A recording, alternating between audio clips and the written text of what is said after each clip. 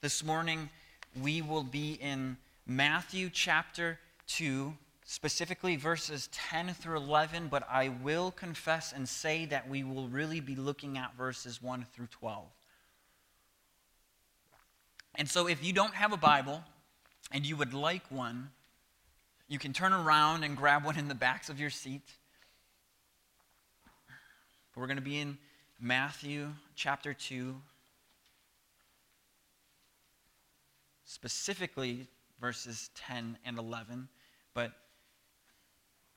we're going to look at the whole context. And if you have, I just want to say this real quick, if you have any prayer requests, if you have anything, any comments, any concerns, anything, we do have connection cards in the back seat. Please go ahead and fill one out. And those who are watching online, as Sharice and I were in quarantine, I just want to say that if you at all are struggling and you just want to talk, please go ahead and reach out to the church and we can set up a phone call. And I'd be more than willing to talk, read through Scripture, and pray. So I just want to make that known. That's also anybody here too, okay? That's not just specifically. But what was interesting is this past week, there was a study that came out and said that those who are attending worship services of any sort emotionally are actually doing a bit better than those who have been isolating themselves. And I know that it's probably been hard for a lot of you. And so if that is you and you just want to have a phone call and talk and pray and read Scripture, please reach out. One of the elders will reach out and we'll talk. So, with that being said, we're in Matthew. The reason why we're in Matthew is we're looking specifically at joy this week. This week marks the final week of Advent, and if you want a great explanation on what Advent is, I would encourage you, go back 2 weeks. Jonathan he started his message out with maybe a 3-minute, this is what Advent is. This is why it's important. Although it may seem a little liturgical or traditional, this is why it's important in the church calendar. He gives a great short explanation of it. Go back 2 weeks to his message on peace, and I'm telling you, it's fantastic. What Advent is it's a specific time of the year, of the church calendar year, where we focus on the arrival of Jesus Christ, on the arrival that God says, I am sending my Son to come and dwell with people to save them from their sins. And the reason why we think about this is because we as humans forget. We're forgetful human beings. We tend to speed up our lives so much that we forget some of the most important things about why we worship God. And that's He came to dwell among His people. And so our hope was, and my hope is, that with this last Sunday of Advent, that what we were able to do here is just to help you slow down, help all of us slow down a bit and remember that the holiday season, this season of life, isn't for presents, it's not for toys, it's not for family gatherings, it's not for any of that stuff, although those are great things. It's to meditate the fact that Jesus came, the prophecies fulfilled. And so what we're going to be looking at today is how the arrival of Jesus, how the advent of Jesus produces joy in a person's life. And so what I'm going to do for us this morning is I'm going to read our verses, I'm going to pray for us, and then let's go ahead and dive into the passage. So starting in verse 10, when they saw the star, they rejoiced exceedingly with great joy. And going into the house, they saw the child with Mary, his mother, and they fell down and worshipped him. Then opening their treasures, they offered him gifts, gold and frankincense and myrrh. Let's pray. Heavenly Father, only you can soften hard hearts. Only you can comfort the weary and burdened child. And so, please, this morning, give us ears to hear. Allow our hearts to be moved with greater joy. God, if there are those in here whose hearts are hard, they're stones, would you be gracious to them today? And would you bring salvation?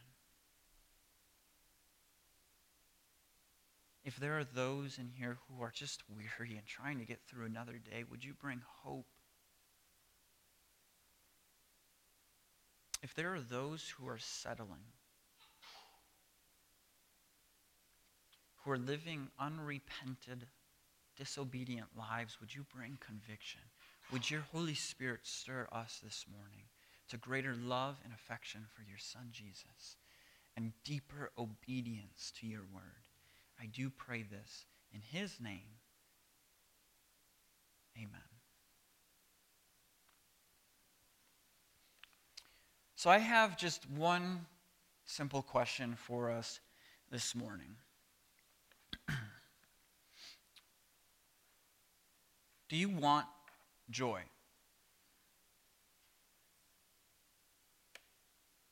Now, I could be wrong here. I could be totally wrong here. But I believe that all of us, to some degree or another, could use a little bit more joy in our lives. If anything, 2020 has seemed to be like a vortex that's just sucked joy out of people's lives. I could be wrong. Maybe some of you really love 2020, or you love just the animosity that is going on in this world. Maybe that's how you thrive and you're just super strange. But I'll tell you what, I am not like that. I'm not like that at all. And so the question as I was preparing for this message that kept on coming to my mind is, Max, do you want more joy or less? And I couldn't help but just say, I want more. I don't want less joy. I want more joy. But here's the thing. As I started thinking through, okay, what does that look like? I couldn't help but be confronted with this past year. Do you know why this past year's been harder on most of us than it probably should have been? Is because unknowingly what we do as sinful humans who still struggle with indwelling sin is we say, I will find my joy here on earth. And what have we noticed this past year? That a microscopic disease, microscopic killer disease, can cause confusion, panic, and chaos. Jobs can be lost.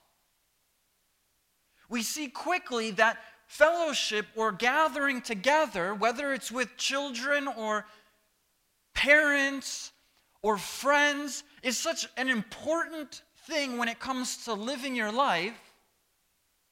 All of those things in a matter of moments can be stripped away from you. And what sets in? Depression, fear, anxiety, worry, stress.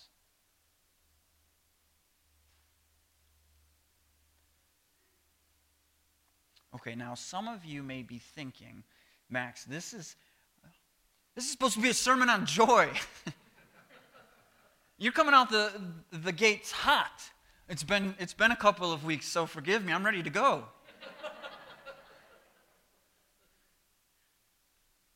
And so some of you might be a little angry or offended at what I'm saying right now. Max, how dare you? I've lost loved ones. I haven't seen my grandkids all year. Can you just give me a little bit of room to breathe and be angry?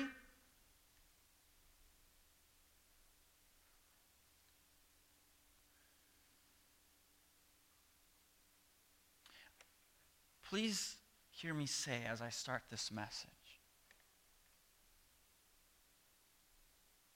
I'm not saying to not mourn with those who are mourning. Or just put on this fake, cheesy smile. Everything's going to be okay.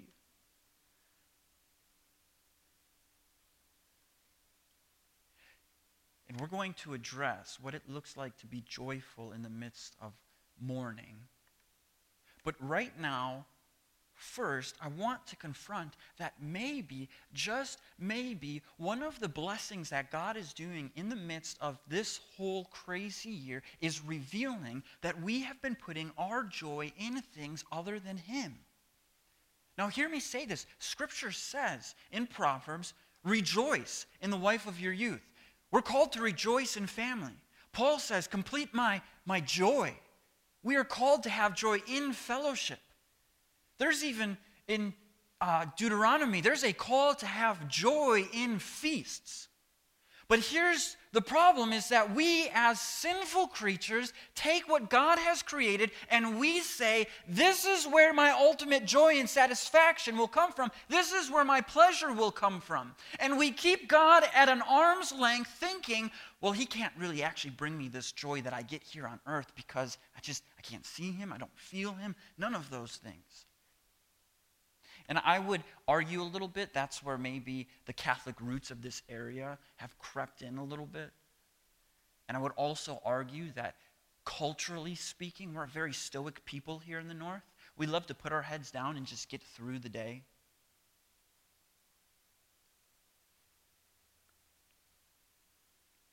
And so here's the problem. Here's the problem with us, really. So I'm going to make this bold assertion that we far too easily are pleased by things here on earth that expire.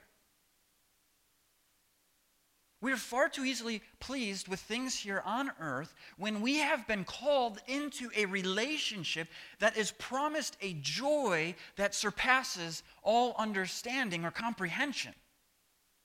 I mean, joy is a fruit of the Spirit, is it not? That means that there's no possible way that you could produce joy if it is a fruit of the Spirit on your own.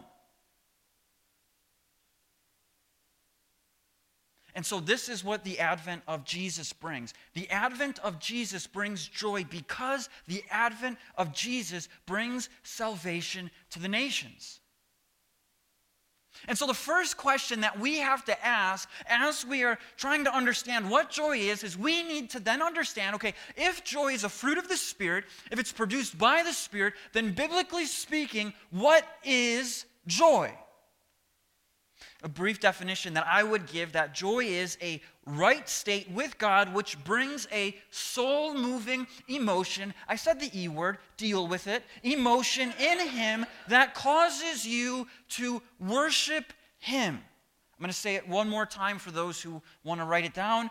Joy is a right state with God which brings a soul-moving emotion in Him that causes you to worship Him. Okay, so what I'm going to do first here is just unpack that a little bit. There's two ways that people view joy mostly. You have one view that says joy is just an emotion. It's just a pleasure. In fact, the New Oxford Dictionary says that joy is a deep pleasure. Deep pleasure. That's what joy is. And what we see normally in the world is that's how joy is talked about. My kids bring me joy. My work brings me joy. My lake house brings me joy. But then on the other side, what the church tends to do or views joy as is merely just a state. It's just a position. So I don't feel anything. I'm just stoic. But I've got joy in the Lord because He saved me. And so then we say it like, yeah, Jesus has saved me from my sins. And so we have these two competing sides. But I just want to suggest that I don't think it's an either or. It has to be a both and. It is an emotion. but it's an emotion because of the position. The position leads you to a deep soul-moving emotion. Where do we see this? Well, we see first off that maybe if you're in the camp of, oh, okay, emotions, Max, you're talking about emotions.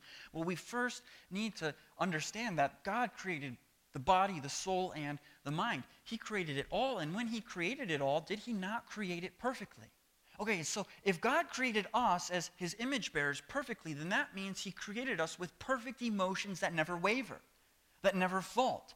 And we see this, I believe the best example is when God told Adam, find a helper.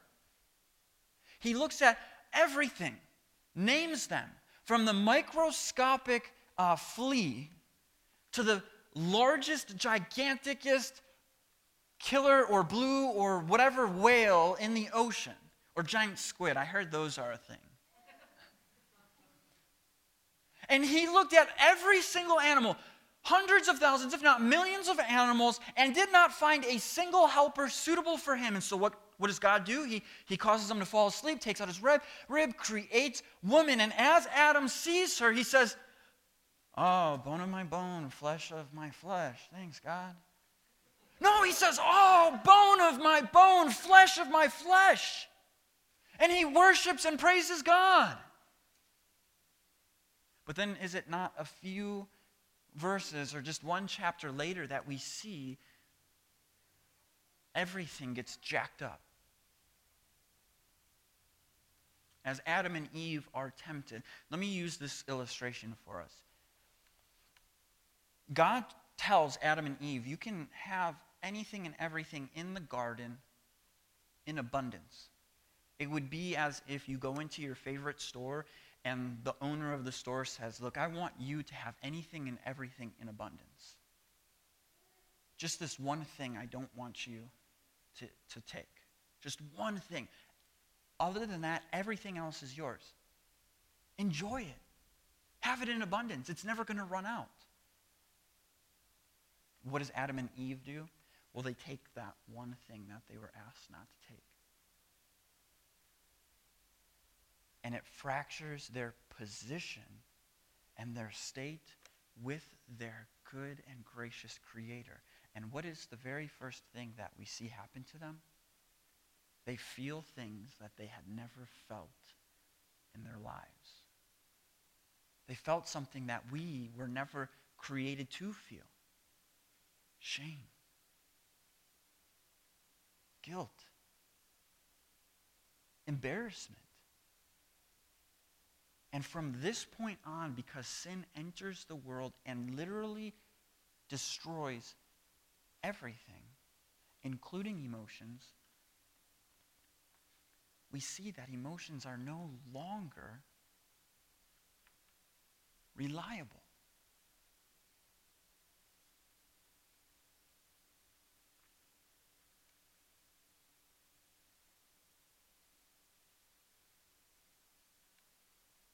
But here's the promise that we're given. Is that although sin has now fractured our relationships, sin has fractured our health, sin has fractured our emotions, sin has fractured it all, God, out of his kindness, still promises an offspring who would make all things right.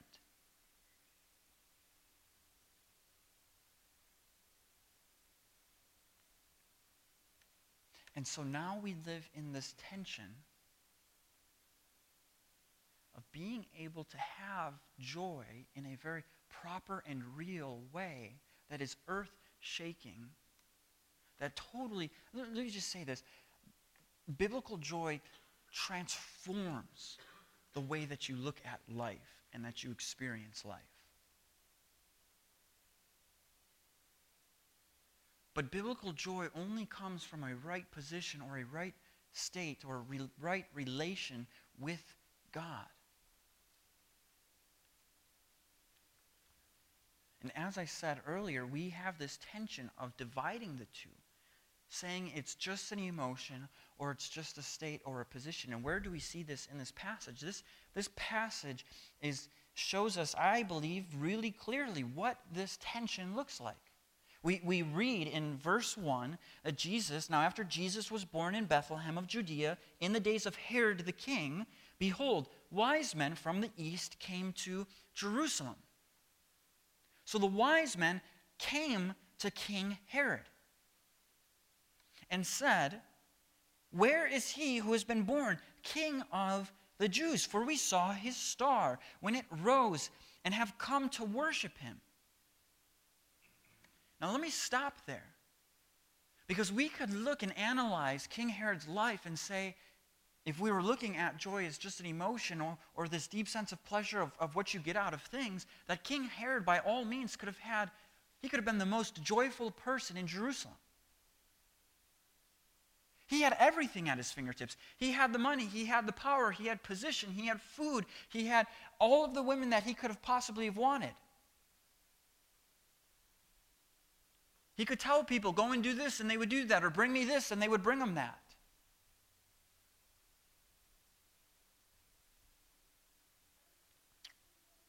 There wasn't many people above him.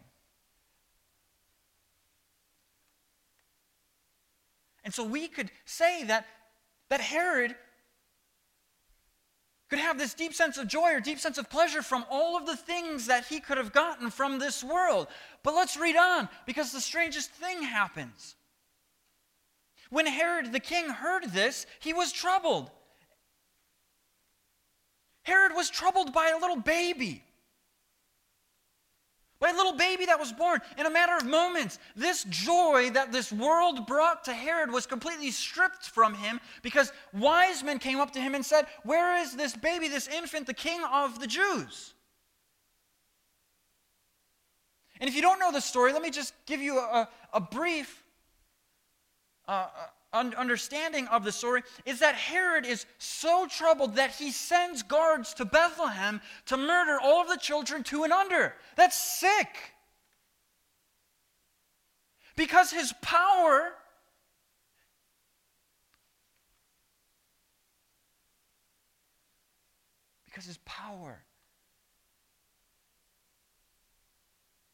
is being tried, he says, I need to do something about this King of the Jews.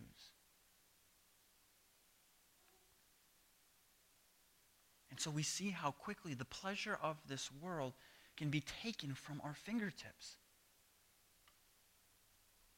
Because the power that Herod even had a time limit. It would expire. Do you realize that? That everything in this world that you own has a time limit. It expires. It will come and it will go. People. Places. Things in your life. They all have expiration dates. I mean, don't we see this so clearly with the latest technology? I mean, seriously, we're on the iPhone 17, I think. And the 18, I think, is coming out in a month. I mean, it just comes and it goes. And so we can't find pleasure, we can't find joy ultimately in this world, because in a matter of moments, it could be taken. I mean, none of us are exempt from getting a phone call in 5 minutes that will rock our world.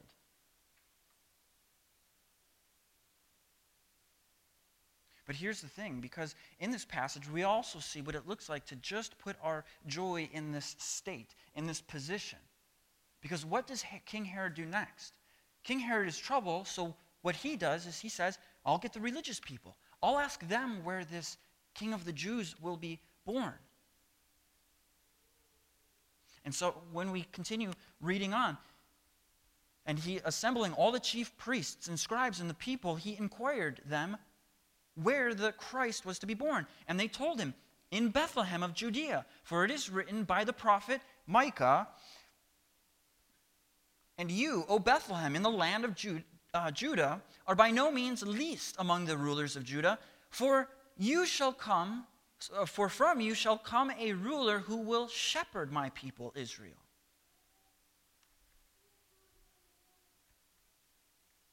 Okay, I don't know if this is what comes to your mind when you're thinking about this, but isn't it amazing? Here Herod had to have said something to them. Hey, these wise men just came up to me and said that there's the king of the Jews. Where is this king supposed to be born?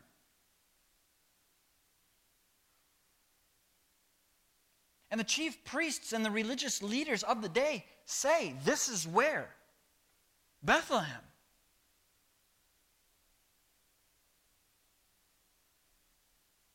But do you know what's amazing? Is that not one of them we ever read at all travels to Bethlehem, because not one of them is moved or curious about what Herod is saying here.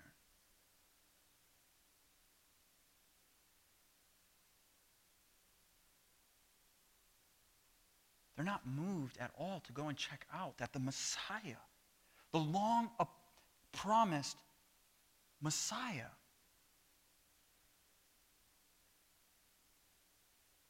had finally come. It doesn't move them at all. They're treating this just as an academic theological exercise. And when we look at joy as just a state or a position with God, that's how we tend to treat God, as just a theological academic exercise of the mind. It never moves us to worship Him. We so easily say, hey, I know that gospel stuff. I know that theological stuff. Give me something a little bit more meatier and deeper. Yeah, okay, I know Jesus has saved me from my sins. I know that I'm a sinner. I know all of that stuff. But I want something a little bit deeper, so let's go ahead and talk about this deeper thing. Seriously, what's more deeper than the gospel? And yet here we see the religious leaders, I'm assuming most of us in here are religious in some type of way, and they are not moved at all at what Herod is saying. And so we see that we can't just acknowledge or say that joy is a position. Because when we just religiously or legalistically follow Jesus like the chief priests here had been doing, we can see so clearly that there's not actually joy in them.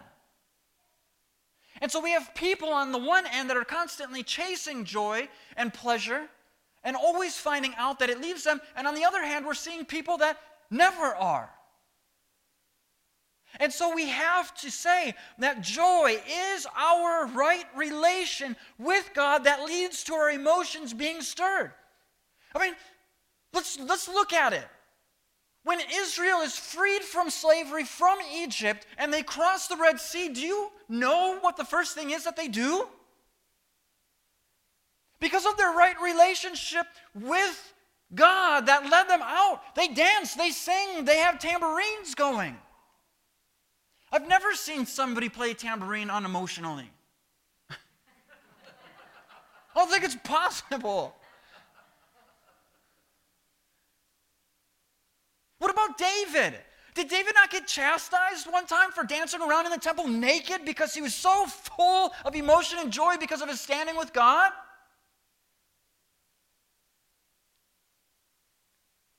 We see the Apostle Paul. I mean, you can't read Philippians without seeing that there was just something different with him. I mean, the joy that he had. Okay, you're going to lock me up. I'll convert your guards. Okay, you want to kill me? Well, to die is gain.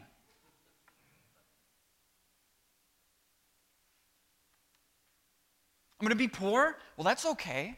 I've learned to be content in all circumstances. This is a type of joy that's not natural to human beings. And yet, this is the type of joy that we are promised. And what we tend to do is settle for either just the pleasure-chasing emotions of it, or just by saying, oh, it's just a state, so I'm never going to feel. And yet, our right status with God informs our emotions. And it stirs us. How does it stir us? Well, like I said, we're going to be primarily in verses 10 and 11, but we're going through all of it. And so let's look at verses 10 and 11 now. How does our right state inform our emotions? Let's look at this incredible passage. When they saw the star, they rejoiced exceedingly with great joy. And going into the house, they saw the child with Mary, his mother, and they fell down and worshipped him. Then opening their treasures, they offered him gifts, gold and frankincense and myrrh. This is incredible. Do you know why this passage is so incredible? I had never noticed this in my entire life until Sharice and I recently. We've been going through an Advent devotional. We read it before we go to bed every night. And the chapter was on these three guys. Who are these three guys? Who are they? They're the wise men. That's such a clean way to call them. They're the three wise men. They're the three kings, right? Well, actually, do you know what they are? They're astrologers. Do you know what astrologers were in biblical times? They were magi's. Do you know what magi's are? Magicians. So right here we have Harry Potter, Ron Weasley, and Hermione Granger.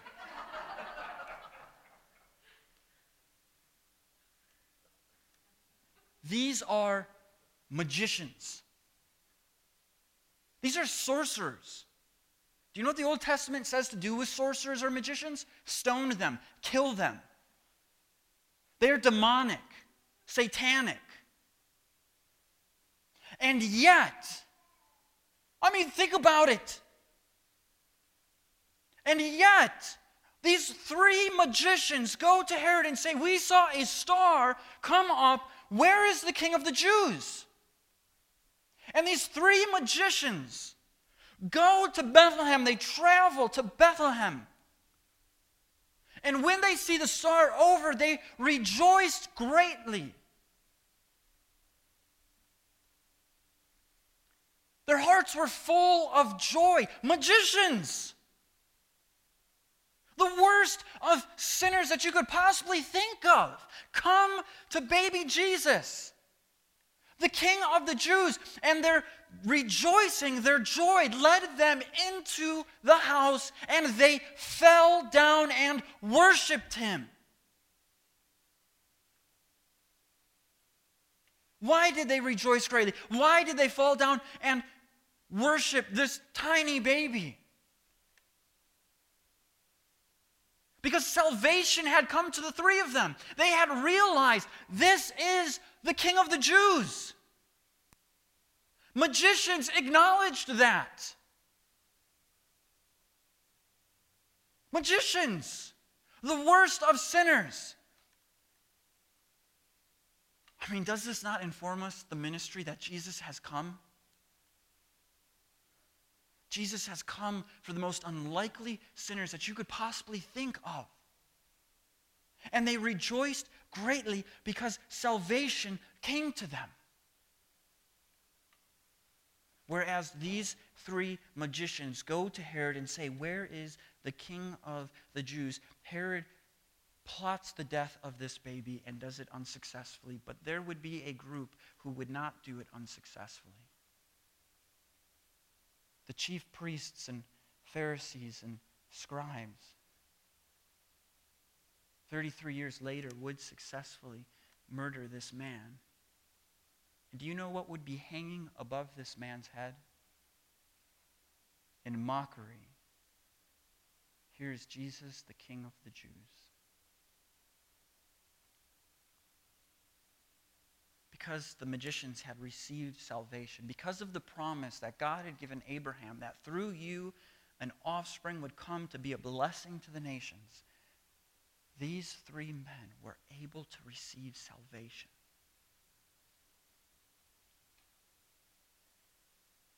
Our joy is to be in the Lord because only the Lord can save us. You and I, these magicians, they were enemies of God. Enemies.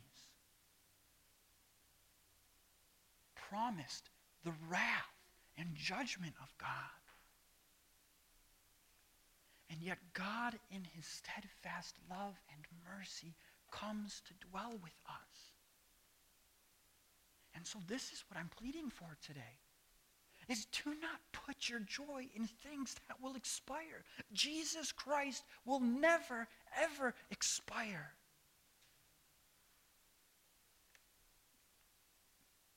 He does not fade. He does not rot. He's from everlasting and to everlasting. And when you put your joy in him, when you put your pleasure in him, you better believe it that he will return the results. Now here's the thing, and this is, I just want to take some time to say this, and then I'm going to conclude, is that some of you are in deep states of pain and mourning.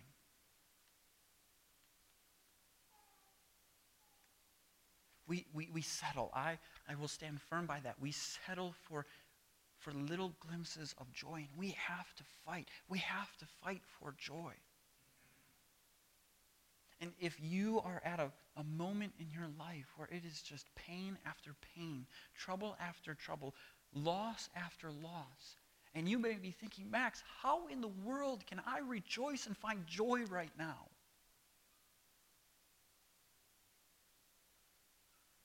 We have to fight to remind ourselves, Jesus came and suffered.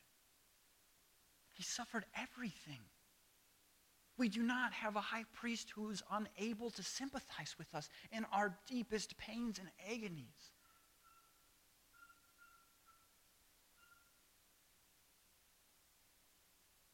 He's sympathizing with you right now because he knows the pain and suffering you are going through.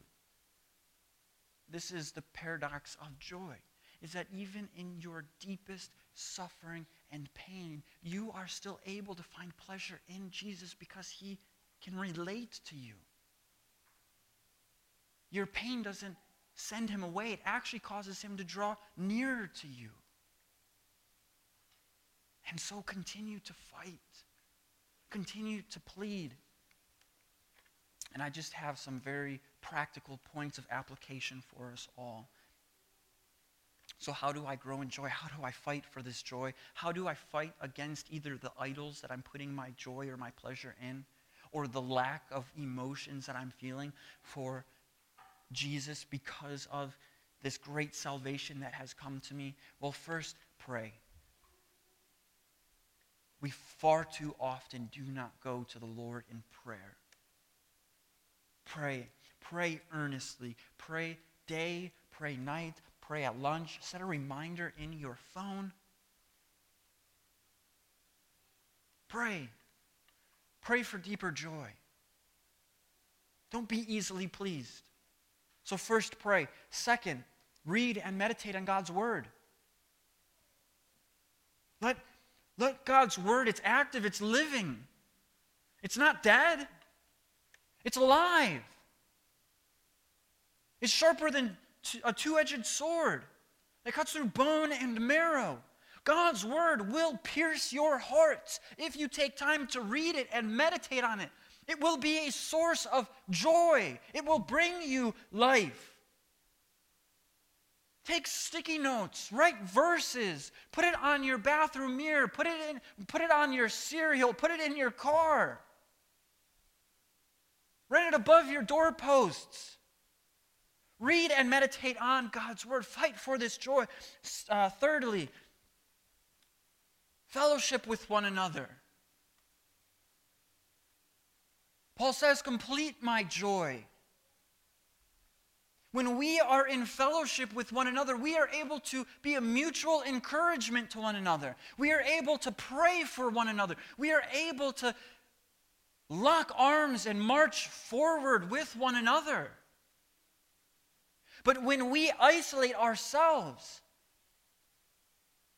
we leave so many rooms for fiery arrows to come in and pierce us. We were not created to live the Christian life on our own. Fellowship with one another. Fight for joy. And lastly, give. You want to be more joyful? Give.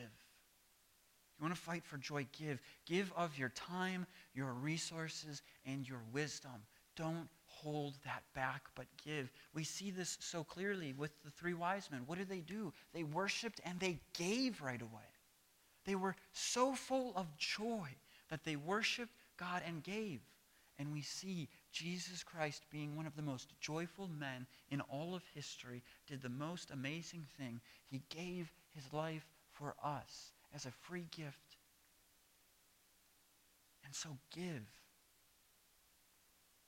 If you want to fight for joy, like these three magicians, pray, read, and meditate on God's word, fellowship with one another, and give. You know what makes me so excited and why I get so animated about joy? Is because God has created us to be joyful people.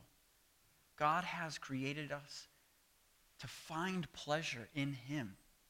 And he hasn't said, I just want you to have a little bit of it. No, he wants us to have an abundance of joy. And so can we just fight for joy this year? Can we commit to that? All right, let's pray. Father, I will confess, I settle for joy. I would rather be more excited and animated about a sports team or about something that my child does or a gift that I receive or praise and accolation. Forgive me. Forgive us as a body for being so quick to grumble and so slow to find our joy in you. And so I just pray and ask that, like Paul, that we would take his command serious, that we would rejoice in the Lord always, and that we would set our mind on things above. Oh God, thank you. Thank you for the great salvation that we've received through Jesus. Let that be our source of joy. That there is therefore now no condemnation for those who are in Christ Jesus. And those who are outside of them, outside of Christ, can find that salvation, that joy, by repenting of their sins. I pray this in his name, Emmanuel.